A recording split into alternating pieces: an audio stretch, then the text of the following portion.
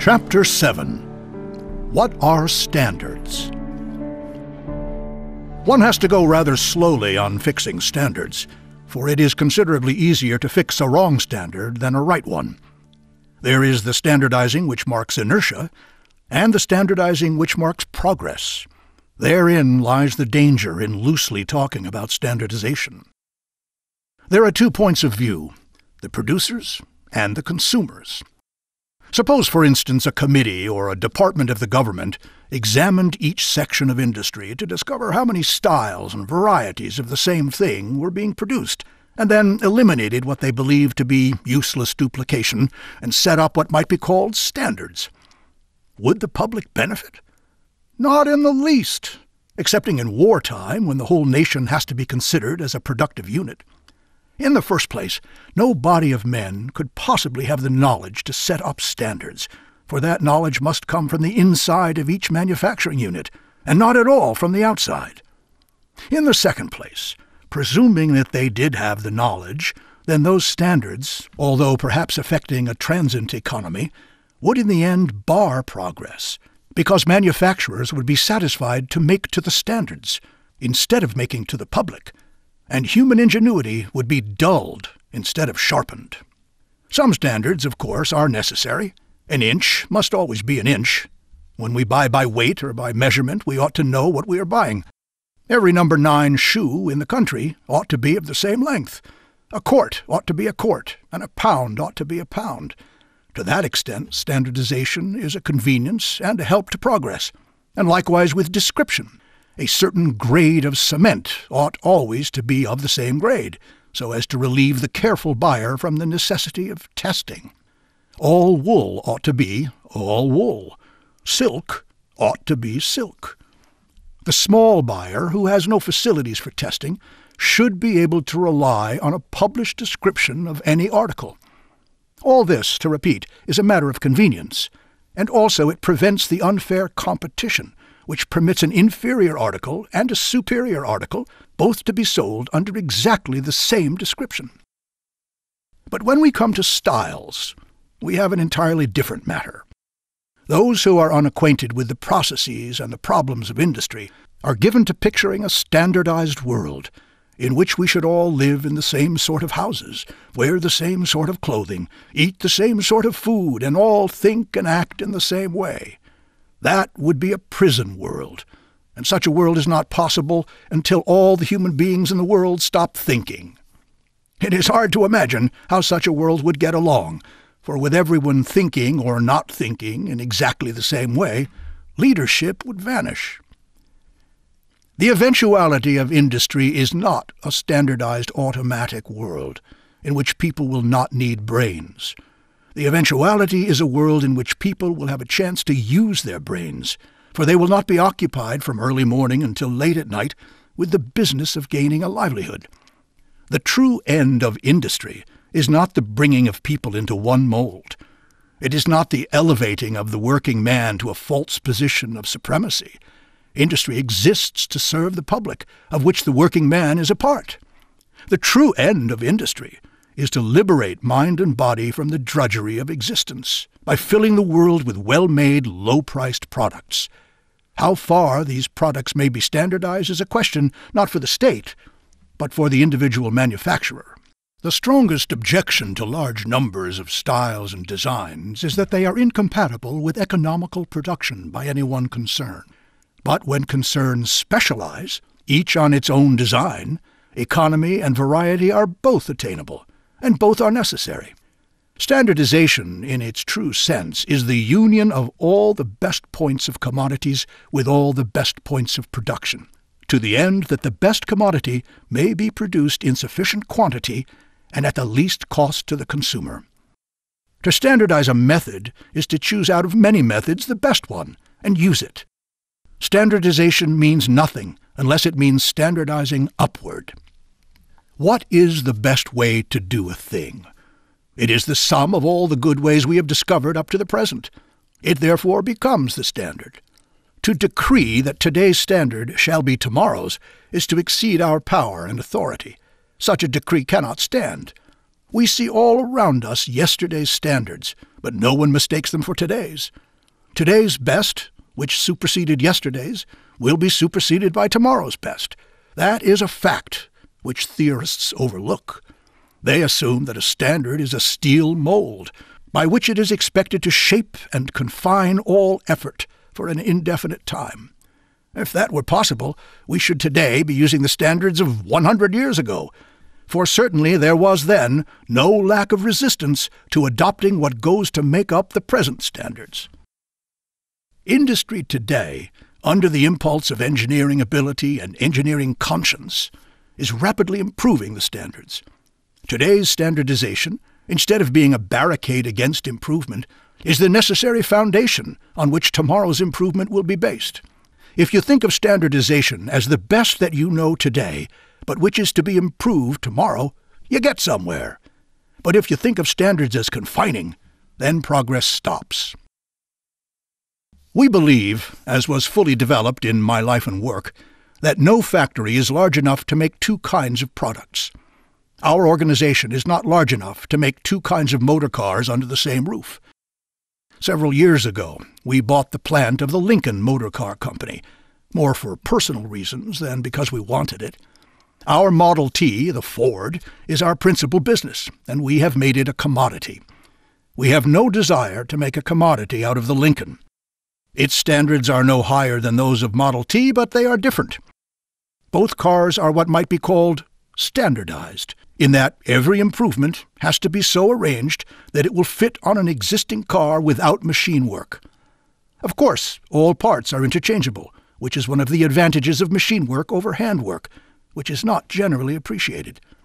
It is always possible to devise a machine which will do better and more accurate work than can be done by hand.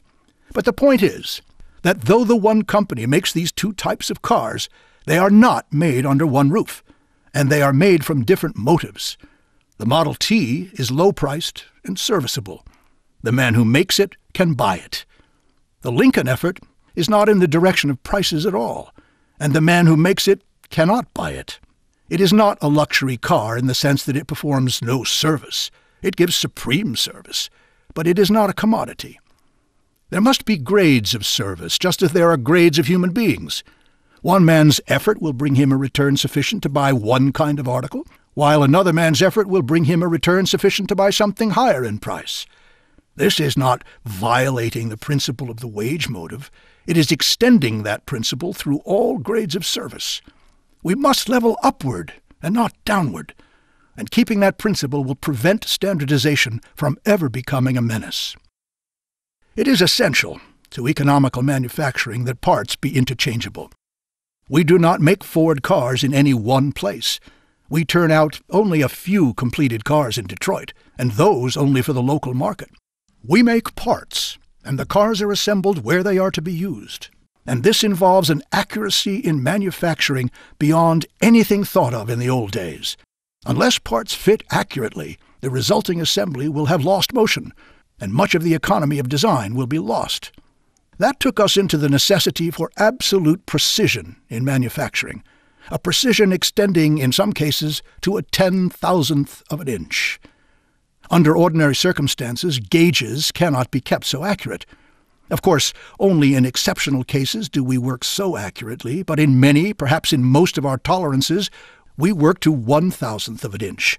And to gain this accuracy, we sought out the one man in the world who had made a business of absolute accuracy, and brought him into the organization, Carl E. Johansson. As a foreman in the Swedish government arsenal at Eskilstuna, he conceived the idea of combining solid master gauges used in the production of accurately finished rifle parts, so that a greater number of dimensions could be obtained from a small number of blocks. The first set was produced in 1897. Today, Johansson gauge blocks are recognized throughout the world as the most accurate precision instruments known. We purchased the American manufacturing rights for Johansson gauges, as well as the plant at Poughkeepsie, New York. More important still, Mr. Johansson joined the organization as a member of our engineering staff to develop further his precision instruments. Johansson combination gauge blocks are rectangular pieces of tool steel, hardened, ground, and lapped. Their surfaces are absolutely flat and parallel, one of the most remarkable achievements in mechanics, as the difficulty in making one steel surface truly parallel to another is a universally recognized problem. Professor J. Helsley, head of the Department of Mathematics at the University of Copenhagen, states that the surfaces of these blocks more nearly approach the perfect theoretical plane than any other produced by the hand of man. These surfaces possess extraordinary qualities when rubbed across the palm of the hand and brought in contact with one another, sticking together with a force equivalent to 33 atmospheres. Scientists have offered various theories in explanation of this phenomenon: atmospheric pressure, molecular attraction, and the presence of a very minute liquid film on the contacting surfaces. Possibly it is a combination of all three.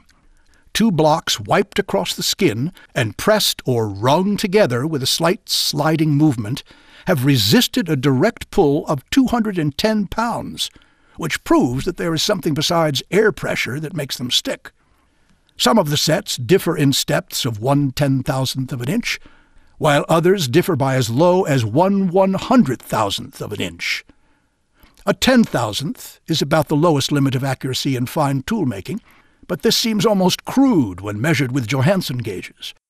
The ultimate, however, has been reached in a set which differs in steps of 1/1,000,000th of an inch. This is so delicate that even the heat of the user's body several feet away influences the results. It is the only set in the world.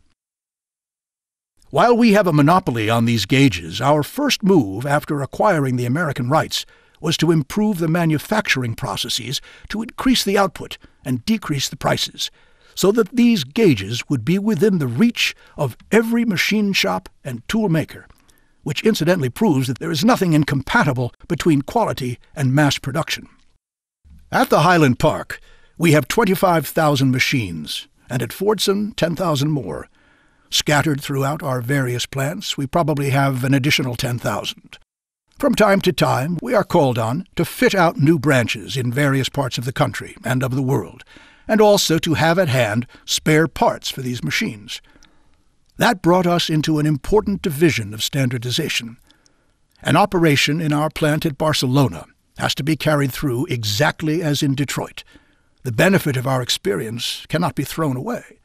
A man on the assembly line at Detroit ought to be able to step into the assembly line at Oklahoma City or Sao Paulo, Brazil. We use single-purpose machinery. That is, a machine is called on to do only one operation, although in the case of an automatic machine, that operation may consist of several parts. The tendency is always for tool designers to make each machine from the ground up, without reference to any other machine.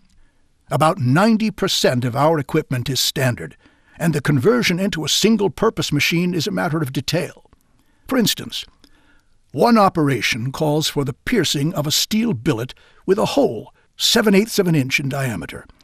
Formerly this had been done by drilling, which was slow and costly, using many men and 30 drill presses, and wasting a lot of material. Then we substitute a standard disc-piercing mill, for which our men designed a new set of tools, and made it do an entirely different job from the one for which it was originally intended. It is estimated that more than 500 miles of boring was done before this time and labor-saving machine was developed. We have 800 special machines designed to meet our own conditions of work. The major classifications of the standard machines are under 250 different headings, each of which is divided and subdivided into types and varieties until the list runs into the thousands.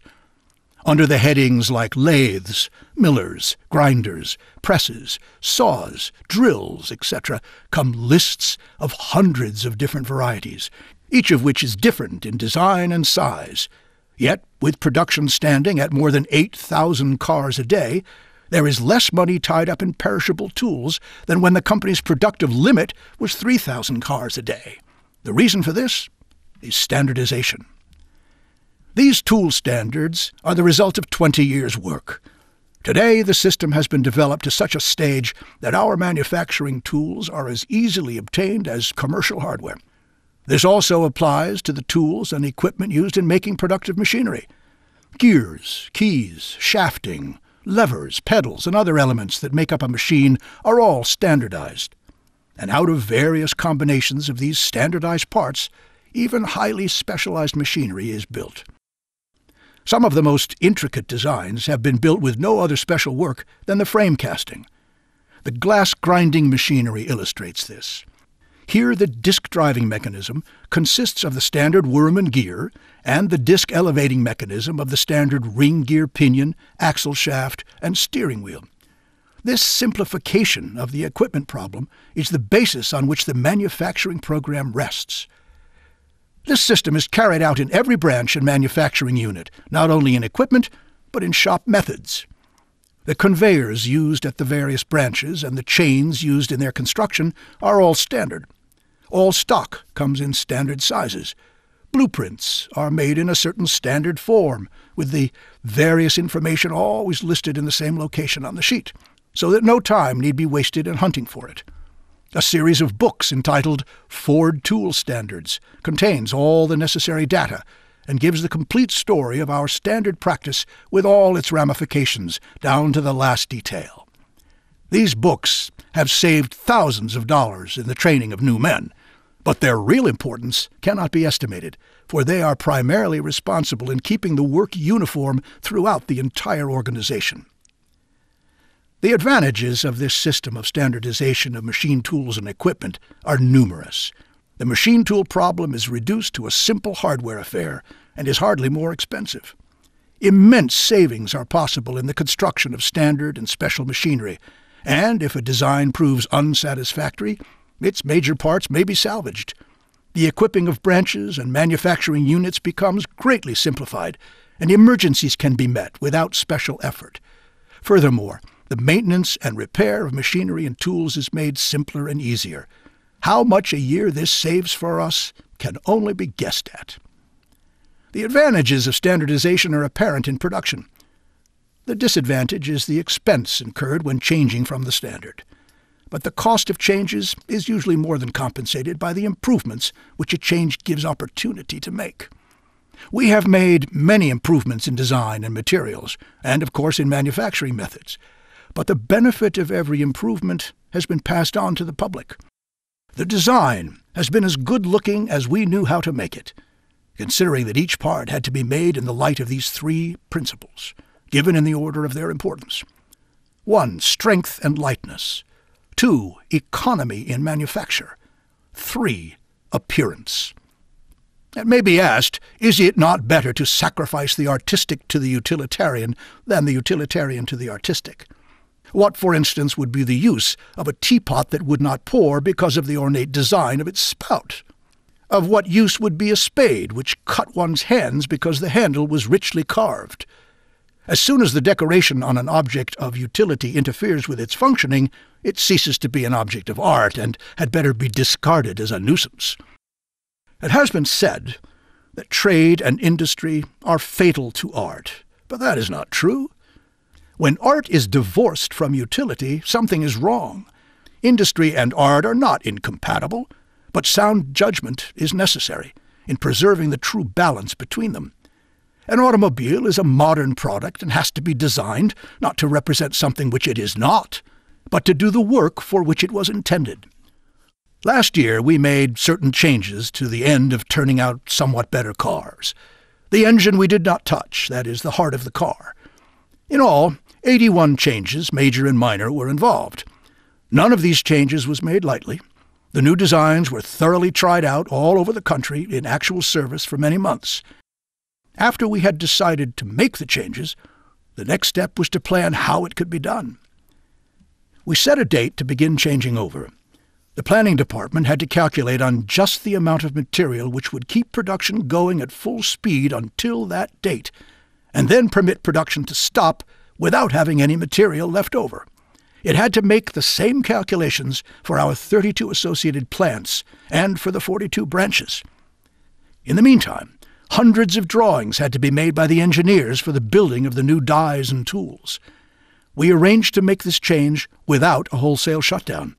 We staggered the process, changing one department at a time, so that by the time the last change was made, production had caught up to the last department involved. All of this sounds simple enough, but here is what it meant to make only 81 changes. We had to design 4,759 punch and dies, and 4,243 jigs and fixtures. We had to build 5,622 punch and dies, and 6,990 jigs and fixtures. The labor cost of this amounted to $5,682,387, while the material ran to $1,395,596. Installing the new enamel ovens at 13 branches cost $371,000, and changing the equipment in 29 branches cost $145,650.